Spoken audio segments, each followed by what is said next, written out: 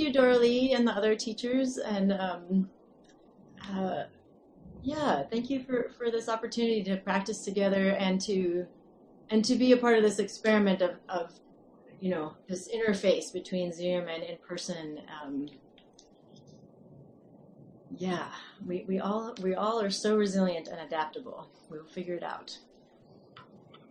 I'll say thank you for that beautiful introduction, Doralee, too. I do feel connected to your Sangha through Doralee and through many years actually of working on the Jizo ceremony together with Doralee and hearing about how it manifests in your Sangha or has been showing up and utilized there. And hearing about other parts of your practice as well. And I'll say a little bit more about some of the identities I have, but I thought I think often when I give Dharma talks, things get kind of complicated in my mind. So I kind of build up, and then I get to a point. I thought tonight, maybe because it's later than usual, I thought, I think I'll just tell you what I want to say or what I want to offer. Not even what I want to say. I'd like to make an offering to all of us, actually. I want to include myself. And what I'd like to offer from the tradition of Zen as a person who's, I feel deeply privileged to be able to help take care of this tradition, is that to tenderly and compassionately care for ourselves and to make like a discipline of that is the foundational activity of bodhisattva response to suffering in this world. That's what I want to offer. From the tradition as I see it, it's the possibility of understanding that there's a non-duality between caring for this one that each of us has as a body and an embodied being, and caring for the world is it's not just that they're connected, it's that the extent to which we care for ourselves and truly offer ourselves genuine compassion is the extent of our capacity to offer compassion in the world. It's like the taproot of bodhisattva activity. And when we skip over the self, when we leap into compassionate activity in the world or compassionate response to suffering, missing ourselves, we're kind of, especially in the United States, we are participating in systems of dehumanization and violence that are very prominent, at least in my experience in the United States. So white supremacy culture and capitalist culture and the way that they go together, to me, perpetrate a lot of dehumanization. And when we forget about the self, even when we're trying to be nice, we're forgetting, we're actually in some way amplifying that trauma, actually, of dehumanization that is so deeply rooted in the United States, again, in my experience. So maybe I could just I could just stop there. So you can stop me at any point, because I feel like that's really what I want to take up with you and discuss. Like, I can imagine, Zen folks being like, but, we don't elevate the self, and there is no self, and like, stop that with the self.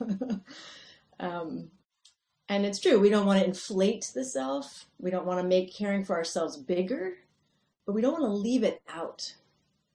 And that's what I want to offer.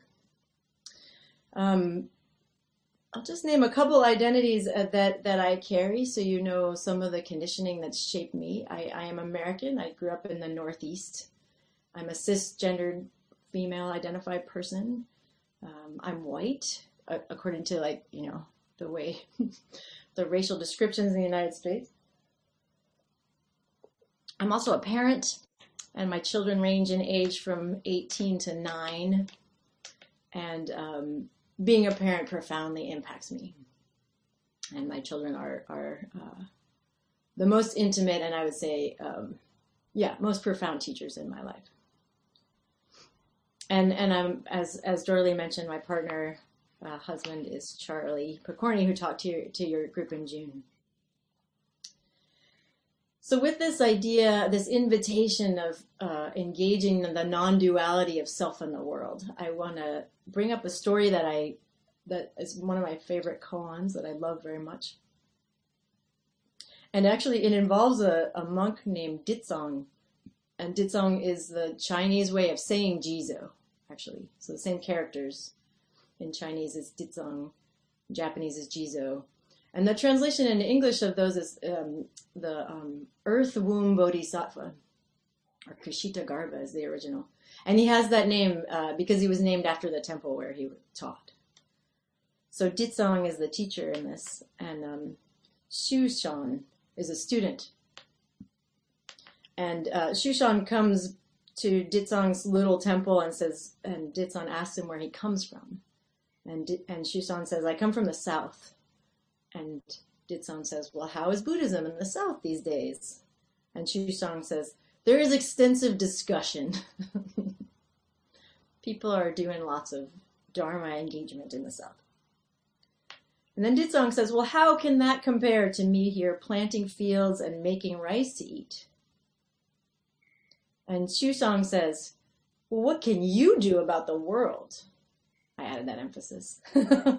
I imagine him being a young student and seeing this teacher in a temple, all kind of remote and doing his own thing, and being like, how is this saving the world? How is this responding to the suffering of the world? And Ditsong replies, what do you call the world?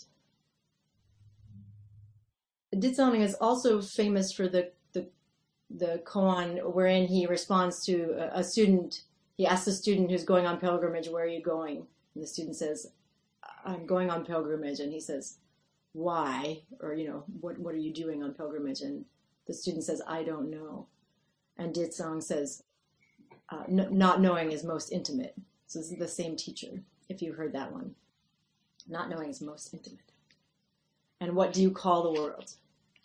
So I hear this koan as an invitation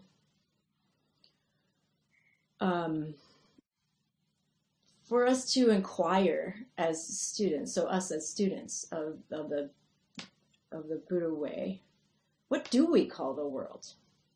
Like, what do we mean by that? And what is, and then that can open into like, what is our sphere of impact and care and engagement? And what is the relationship between our sphere of activity and engagement and what we would call the world? And are those things connected in our minds and in our hearts, or are they separate? And I don't hear him as saying something very specific. For me, this koan has always functioned as an invitation, like, well, what do I call the world? What do I mean by that? And how does my, the limited sphere of impact and activity that I have, how does that engage with the world? The idea that the world is singular is a delusion, a pretty big one, actually. I mean, the idea actually, truly, that anything is singular is a delusion. As I was thinking about this talk this morning, I was thinking, if we say, like, let's say humanity. So we can have some picture, I don't know who could picture 7-point-something billion people, but we can say humanity. And also, if we say that, we can be conscious that, like, right now, humanity is in flux. People are dying, people are being born. And yet we still have a sense, so that is a thing that is like moving and changing, but we can have a sense of what we mean by humanity.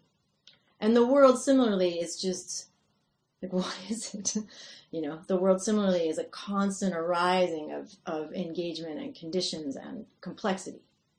It doesn't, and in the Genjo koan, Dogen points to this when he points to everything is like this. He talks about how if you go out to an ocean and you see a circle, what you see is a circle of water if there's no land around. But then he clarifies, like, that's just what you see. But you can know, in your bodhisattva heart, you can know that the other features of oceans and mountains are infinite in variety. Whole worlds are there. And then he goes on to say, this is not only true around you, but also directly beneath your feet or in a drop of water. So everything, and this is really this is an engagement of what or what often comes up as translated as emptiness. And I think Thich Nhat Hanh uses the term interbeing. We could equally use the term connectedness. And when we really spend some time with that connectedness, we can feel into all that we are, each of us as individual beings, and all that everything around us is a constant flux of engagement of conditions. We like to try to fix ourselves into being something solid and singular, but we're not. We're a flux, And so I hear this as Ditsong saying, right. So if we're going to take care of the world, if we're going to do something about the world, if we're going to save the world, what does that mean and what does it look like? And is the activity of, waking up and making ourselves breakfast apart from that? Or is that actually a piece of the fabric of the caring for the world? In my experience, again, and there are many more identities besides the ones that I have named, but in my experience, I've grown up predominantly in the United States, and yeah, I would say I've been deeply impacted by dominant culture, which is capitalist culture, a culture of white supremacy, and so I mean that in a semi-neutral way. If that makes sense to everyone. I don't mean I was raised by like neo-Nazis. I mean like the way that white people and lives and bodies and needs of those people have been elevated above the needs of other people. That was deeply impactful on how I was socialized, along with many, many other people. I think, even people in my life who are friends of color acknowledge pretty much everyone in the sphere of the United States and also beyond the United States is impacted by white supremacy culture and capitalist culture. So it's very strong emphasis, on worth being tied to money and transactions and objectified stuff. So my experience growing up, even though I would say I was fairly well loved as a human being, but societally, worth was tied to something external and something you had to earn, and over again, right? Like, so this was my experience, and there was no resting in like, like I belong, I'm inherently valuable. Not in the society as I experienced it. It was like, no, you got to prove that over and over again. And in fact, the minute you might feel like you have some worth, it could be taken from you because, I don't know, they could take it. I don't know who was going to take it. I would take it from my own self because of how deeply acculturated I was. So there's all this like striving for external validation work. I come from New England, where it's really common in New England for people to meet you. It's like, hi, what's your name? What do you do? I've noticed people don't do that in California as much, or that was been my experience anyway. I think in part because where I live, lots of people are pot farmers. And for a long time, like it was like, you don't want to ask because it wasn't legal for a really long time. But I think this, and then, strangely, I guess psychologically it does make sense, but strangely, then there's all this like puffing up of the self, while at the same time, there's a hollow sense of self-worth, right? So that, and I would say especially, again, for people who are socialized as white, there's this like puffing up of our self-importance and to blotting out our perception of other people's experience. But really that comes from a place of tremendous insecurity. I get to talk with people all the time. It's a great part of being a priest in my life. And I don't meet many people who grew up in the United States who love themselves. I can say that pretty clearly. in fact, mostly I meet people who really don't, when I'll say we, like I'll include myself there, we don't come from a place of self-love. I wasn't taught that. And I don't say that, to be pitied. I just say it, again, a little bit neutrally. And I grew up the sphere I was in was fairly, people were very religious, actually, where I grew up. Most people had a religious affiliation. It was until I moved to the Midwest for college, and I was like, oh, some people are just nothing religiously. And I grew up in a sphere that was sort of Catholic. A lot of my friends were also Jewish. And there were ideas about being good. And if I now can name it, one of the ideas about being good meant that you worried more about other people than yourself. And in fact, actually, to notice your own needs or pain was actually taught to be selfish. So I don't know if that was everyone's acculturation here, but I imagine some of you have bumped into those systems of culture that say goodness means, you're completely self-forgetting, actually, and you're always looking outward to the other. So I think Bodhisattva vows and Bodhisattva practice and the middle way really support us to include our precious, unique selves in the field of care that we are offering in the world. And I want to be careful to say, like, not to elevate us, not to make my needs higher, but not to diminish them either. I like this term of like right sizing the self. But get the particular being that each of us is in the equation of the suffering that we are responding to and tending.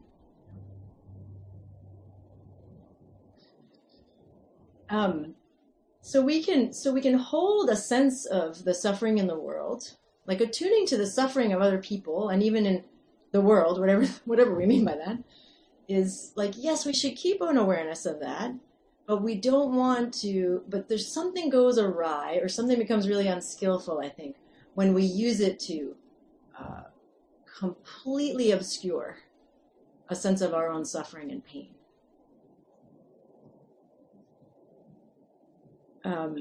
And this partly comes from a number of conversations I've had lately where, with this strange this strange liminal space we're all in around the pandemic or pandemics. We say pandemics.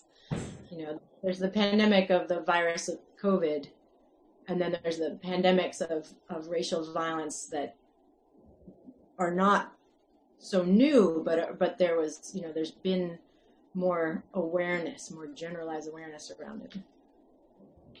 And people, I keep having conversations with folks who are in pain in their process of re-emerging into a lot of social contact, or making this transition into more connection with others. But they don't want to attend to that because they're aware, as good bodhisattva people, many of them are practitioners, that there's people who have it much worse than they do. And I get that. We need to have attention to the pain that's in the world. And if we're in the United States, it depends on where we are, but there are countries that, haven't even begun to vaccinate. There's not even an option, right? There are places that are just, the death and devastation is like a rolling tide. So as bodhisattvas, we can hold that in our heart, mind awareness, and don't put that down, but don't blot out that right here in my own sphere, I'm maybe having a hard time re-engaging with the world. And actually, a number of these conversations are folks like longing for social connection, going to see friends and realizing it's really awkward. And I think a piece of that is, we've all been very deeply changed And I don't think we even know how yet. And again, from all of the pandemics, we are changed, and we don't know how. And then we're going to see one another, and then in that confusion, a lot of what's happening is like regressing to very old ways of interacting, which we kind of decided we don't want to do anymore. But here you are in a social situation, and just start playing by the old rules, and there's pain. And no, is that the same pain as people who are losing multiple family members? No, it isn't. But is that a pain that is real and needs attention and has something to teach us? Yes, it is. And that's, and holding the balance of that, I think, is very difficult. And again, I want to offer, though, I believe it's a taproot of our practice to find that dynamic balance and engagement.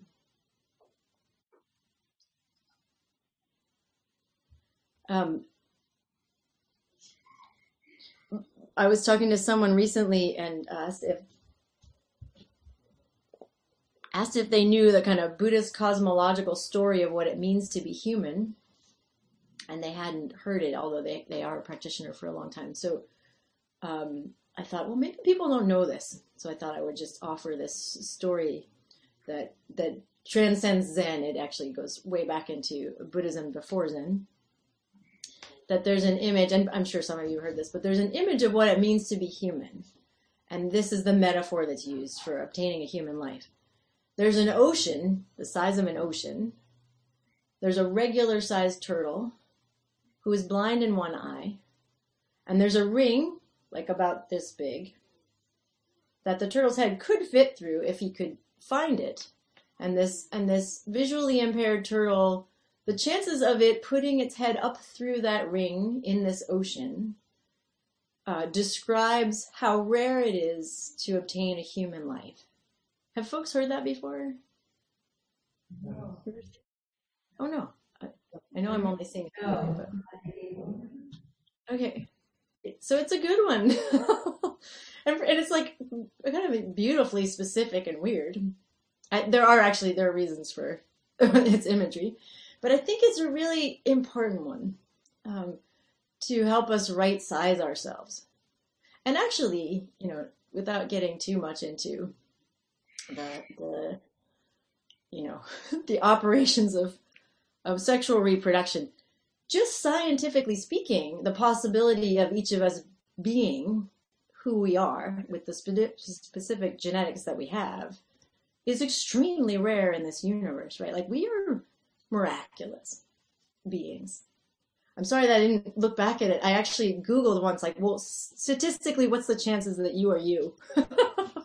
And I found a great article wherein the person talked about the blind turtle in the ocean. So it was a person who was a Buddhist practitioner who had actually checked this out and did the statistics. It's very small. And I offer that in part because it's, a little delightful, but it's also like important to remember. And I don't, I'm guessing that there aren't any children here. By the time we come into adulthood, we really are the person who is most responsible for the well-being of the being that we are, if we can be. And of course we depend on one another and we receive help, but I do think I have never felt encouragement enough to take that responsibility seriously. Be like, it's no one else's job to say, like, actually, I can't do that thing that you want me to do because it's too much. That's my job. And to care lovingly for this one. And again, to really pay close attention, not to elevate, not to puff up, not to make this one any more important than anyone else. It's just that, truthfully, we have the opportunity to care for the one that we are more than other people because we are around ourselves all the time, right? Like, this is the body that's here. I'm sorry, this is it's so mundane that I hesitate to share the example, but it was pretty profound for me. that recently my son is 9, our son is 9 years old, and we have a nice little nighttime routine for the most part. It's really precious, and he's getting very long. 9-year-olds start to, they're moving out of their sweet roundness. And you can see these little glimmers of adolescence coming, and I can feel it. Maybe also because I have an 18-year-old, like I know how quickly this goes, So I'm savoring the 9-year-olds. So we have our nighttime routine, and also we want to get him in bed, and we want to keep him healthy. We want him well rested, and so the end of the day comes, and for most parents, it's a tiring time. At the end of the day, you're kind of crawling. Pretty much every parent I talk to is like, teeth brushing, and they're like, oh, teeth brushing. Like this thing you have to make happen when you have no more energy for it, And usually, actually, he can do his own teeth now. He's good, but it's my own teeth that I'm brushing my teeth, and I want to get upstairs, and I want to help him to bed. And I want this thing over with of my teeth brushing. And sometimes, often, actually, I'll confess, this is an avowal. I think I really should floss my teeth, but I'm going to give myself a pass. As if that's something good. It's going to give me 3 minutes extra in this day. That's how tired I am. And recently something happened where I was brushing my teeth and it's practice. I woke up to my bodily experience and I could feel the resistance in my body to my activity. I wanted to be somewhere else. I didn't want to be here brushing my teeth. I want to be upstairs. I want this to be over. And something just went clicky in my mind. And I was like, I'm only going to get to brush my teeth so many times, And I think this actually connects in with skillful or right view, like the first fold of the Eightfold Path. The truth of my impermanence was available to me, and the resistance in my body was available to me, and suddenly it just broke loose, and I was like, oh, this might take another 10 minutes, but I am gonna care for my teeth. I'm gonna floss. Then I even went on to wash my face. It was like, I was telling a friend about this. I was like, I felt like Thich Nhat Hanh. I fully was there for a moment. And it really was, and something happened in that moment of caring for my physical body and the preciousness of that opportunity. And then what was really cool, so this isn't just about my oral hygiene. When I got upstairs, I was available to my son. My heart was available. I didn't make it upstairs all clenched and tight, and it's pretty subtle, but boy, is it different, And so I just wanted to offer that again, as mundane of an example as that is, but I don't feel like that's something I've accomplished. I feel like that's the support of Sangha and Buddha and Dharma, showing up in a human life. Like, wait a second. There isn't anywhere else to be. My life matters. And if I can't care for myself, I will not be able to extend that loving regard to other people. And I really want to. The world, it turns out, the world, this vast thing, the world, is each of us in moment by moment and interaction by interaction. And more, I feel like this piece of leaving out our, not a narcissistic or inflated sense of self, but a preciousness of our human life. I want to ask us in Sangha to support that for ourselves and for one another, and really mean it. Take the time that you need. Take the time to figure out the AV stuff. It's okay. It's all right. In a Sangha environment, it's like, here's the refuge we can offer one another. No one's judging you. Or, if we are, we'll work with it. It's on us. So that I'm almost done, and then I'd love to hear from you. I did want the last thing I want to offer is that we just particularly in this time of transition, which truthfully I think is probably going to last a couple centuries. In my gut, I feel like the United States, this culture, and this culture, as if that's one thing, but the vastness of this culture has entered into a transitional time that will take centuries to work out. But we get to participate in it. We get to participate in the reckoning with the histories of dehumanization and violence. We get to do that, on large scales, like, yes, be involved with policy and politics and help make sure everyone can vote. And, that's not political, that's moral issue, I think.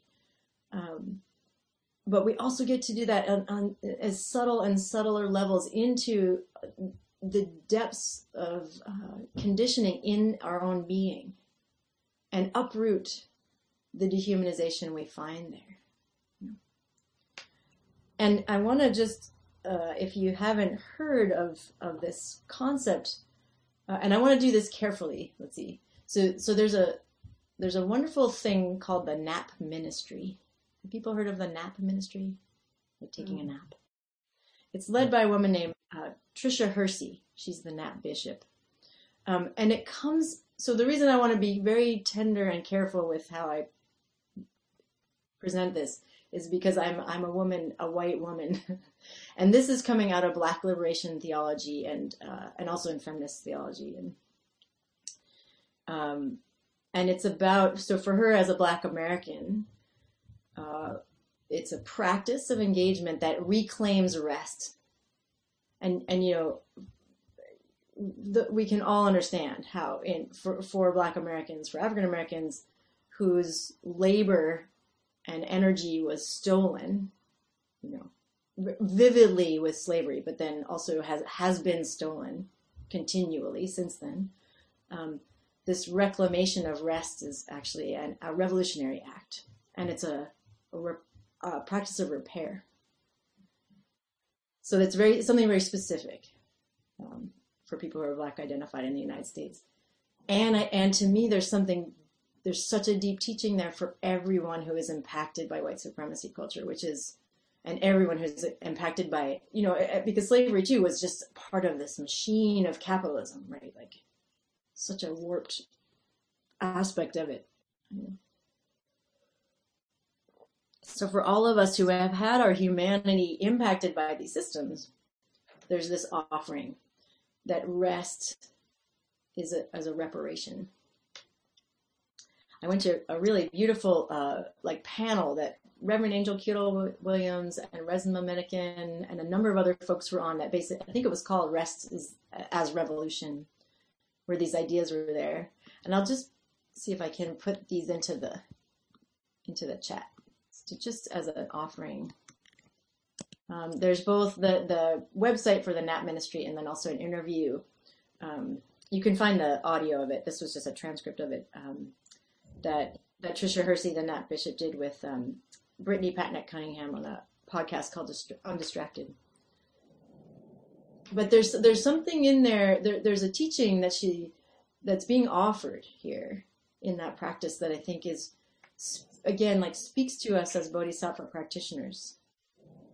It's about slowing down and noticing the body and noticing care.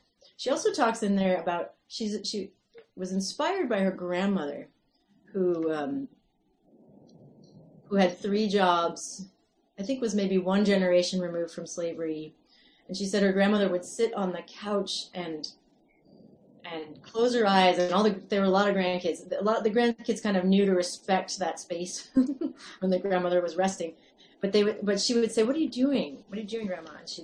And her grandmother would reply, "I'm waiting on a word."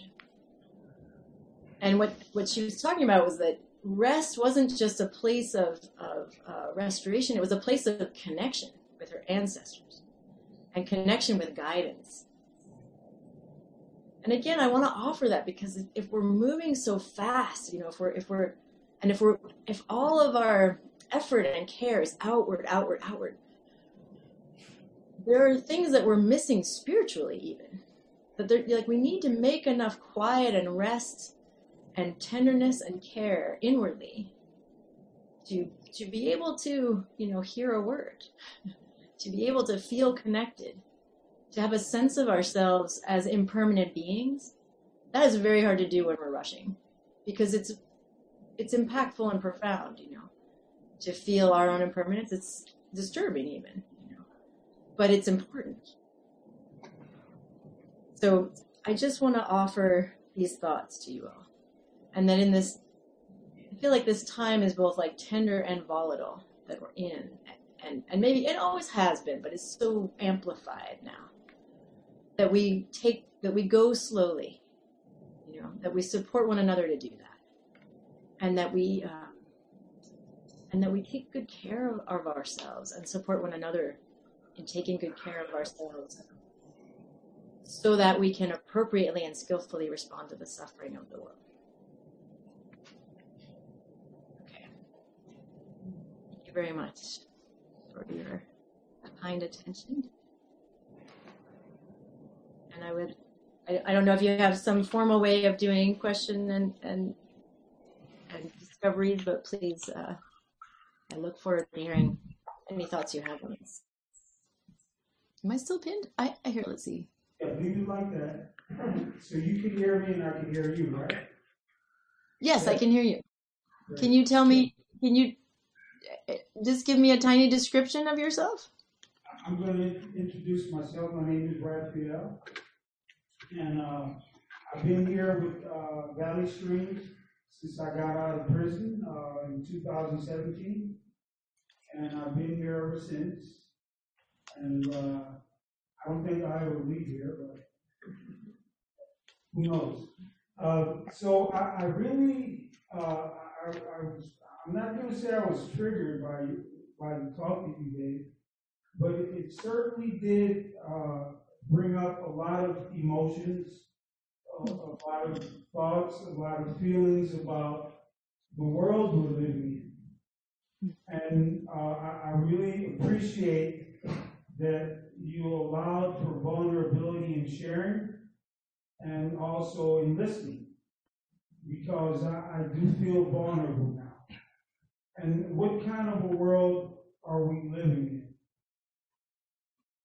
I was trying to adapt to a world that was very violent, it was very deadly, inhumane. And while trying to adapt to that, I realized that I would never be able to fully adapt to any of these painful, suffering moments that we continuously, either created ourselves or maybe natural disaster. This latest pandemic is supposedly a natural disaster in our lives, in the world. And so I define this world as a ball of confusion. I define this world as a very violent trap that we're in. I personally have been a victim not only of myself, but a victim of a system that did not listen to me, did not want to help me. And it really goes back to my family, and then it goes beyond the family, transgenerational effect, not only of slavery, but a culture of the loss of identity as a human being. I've been defined as someone that is black, and others have defined themselves likewise. And so we have an identity crisis. And where do we go from there? And so many levels of trying to gain an understanding. I went from being individualistic, and then I began to learn about being non-dualistic. But then there's the ideal of pluralistic, being interdependent. And so much about your talk, I think that we should have you back so that we can have a part 2 and a part 3, because it's very needed, not only in my life, but we need these kind of talks. We need to be able to put ourselves, the self, in a place where we understand, and through that understanding, we reach a place where we start caring. And in caring, we start doing. I don't like, and I don't want to be attached to not liking. I don't want to be attached to the anger that it arouses. But I do not like to identify myself as anything as a non-human being. And when I start calling myself black or anything else, then I'm moving away from embracing who I really am.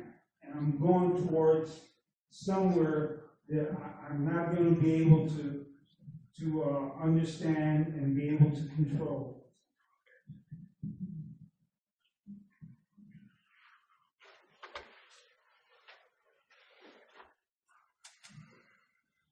Thank you. Yeah. Yeah, any identity is too small. I think that's true. Yeah, any identity, right? Like it's like saying the world, right? It's just too small. It's too small. What we are is so vast beyond, like we don't even know what we are actually. I think this is an important part that our practice can help us tolerate. Like the vastness of what each of us is so profound. And I also want to honor your expression of in being in vulnerability. It's so difficult to get it. I as a white person, I'm like, I can't get it right. It's like I can't get it right. and I appreciate that there are spaces where we can try to be in vulnerability together.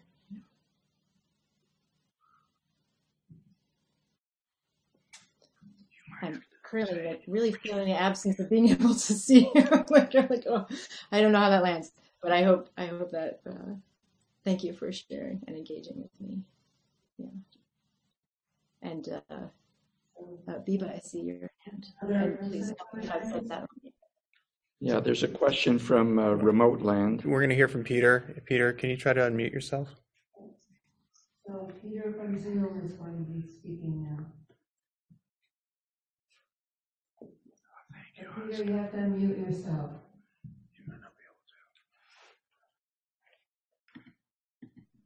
Can you hear me? Yes. Pin him. Oh, okay, very good. I want to just suggest that one of the reasons why so many of us love, say, the Olympics or sports on TV is that we get to see the score. We get to see the whole game. We get to know what the score is. And in general, in the world, we don't get to know what the score is. Certainly the media may try to portray it, but we really can't see the score. And I think of national health care, and I think, what's my relation to national health care? Well, I can take care of myself, and that is about as well as I could do. I might even be able to lead a hike and bring people on the hike, but that I see as my connection to the world is like, to improve national health care, I'm going to improve the health of the 20-odd individuals in my community, or at least myself. And it's an act of faith that's how I'm connected to the world. I take care of my little tiny atom within the whole giant molecule of the world.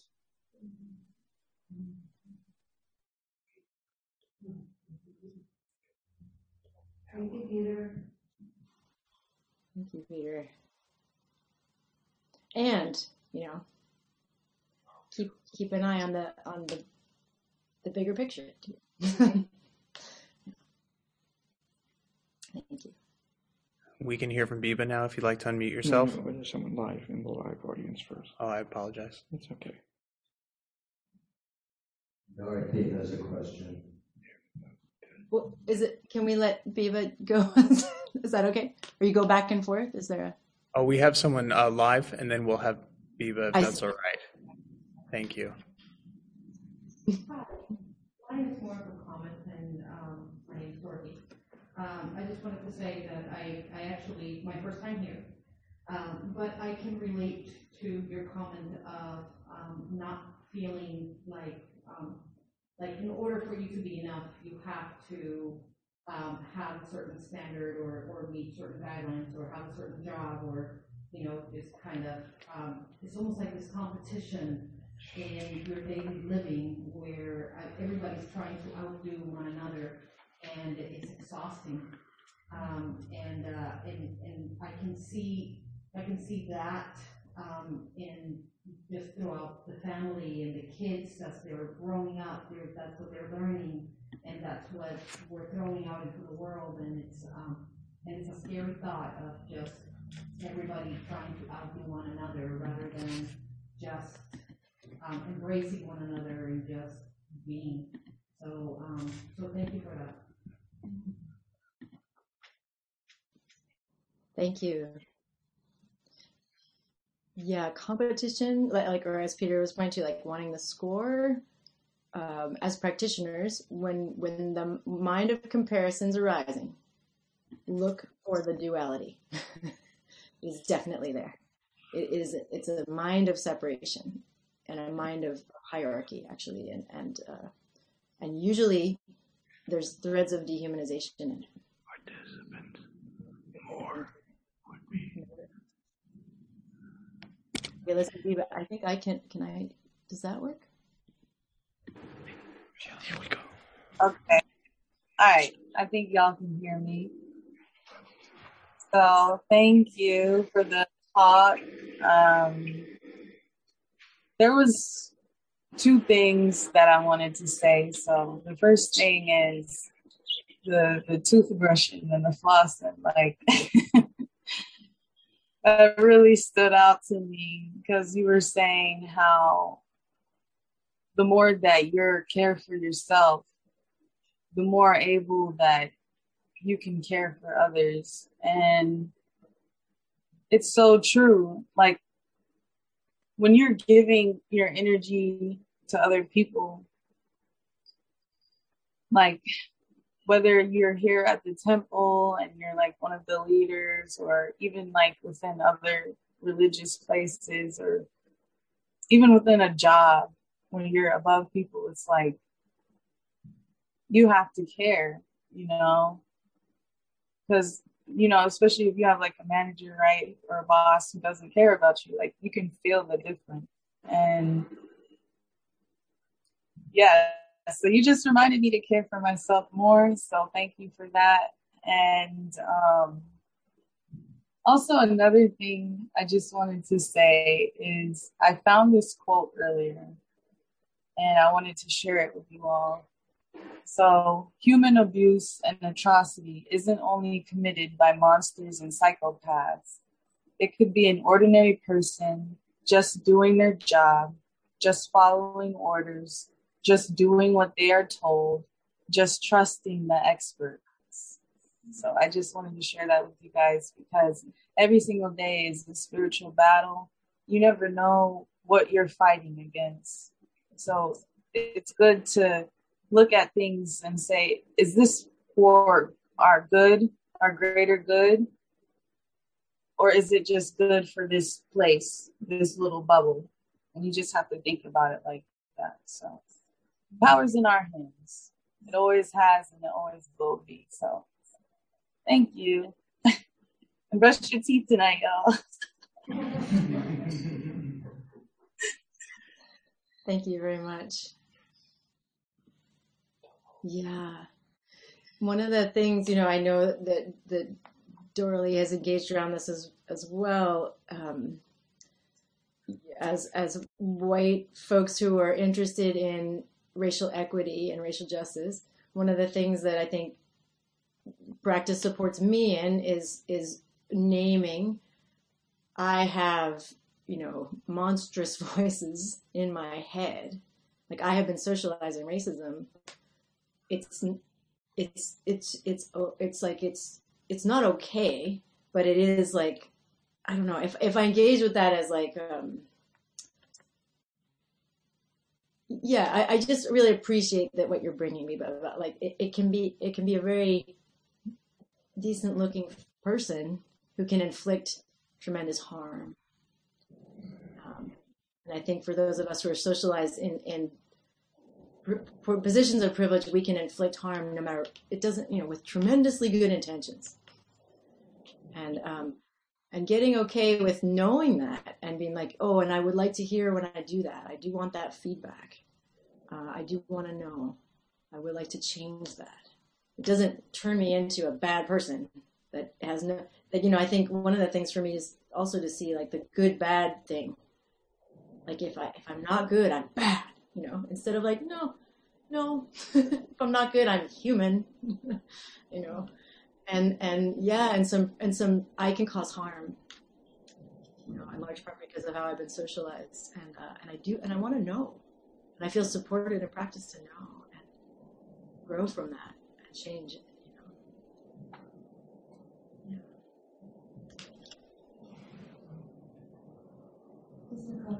And not trash myself, and maybe that's what I'm not trash myself when I call be like, oh, it's so bad.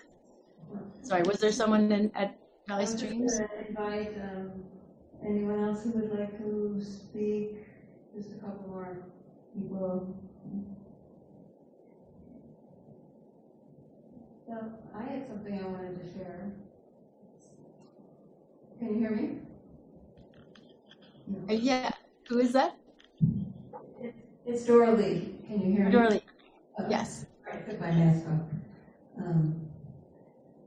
I know there's something that's happened for me during this COVID time where, I don't know, I just started eating more slowly.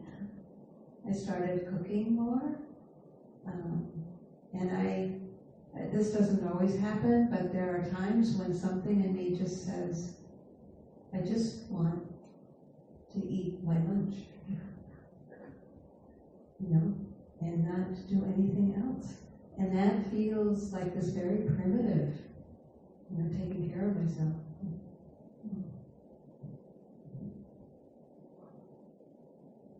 That's all I wanted to say.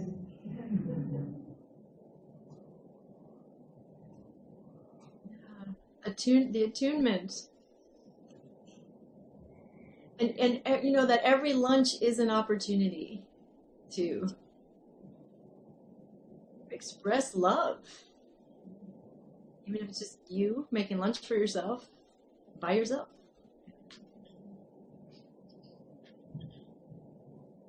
Yes, thank you.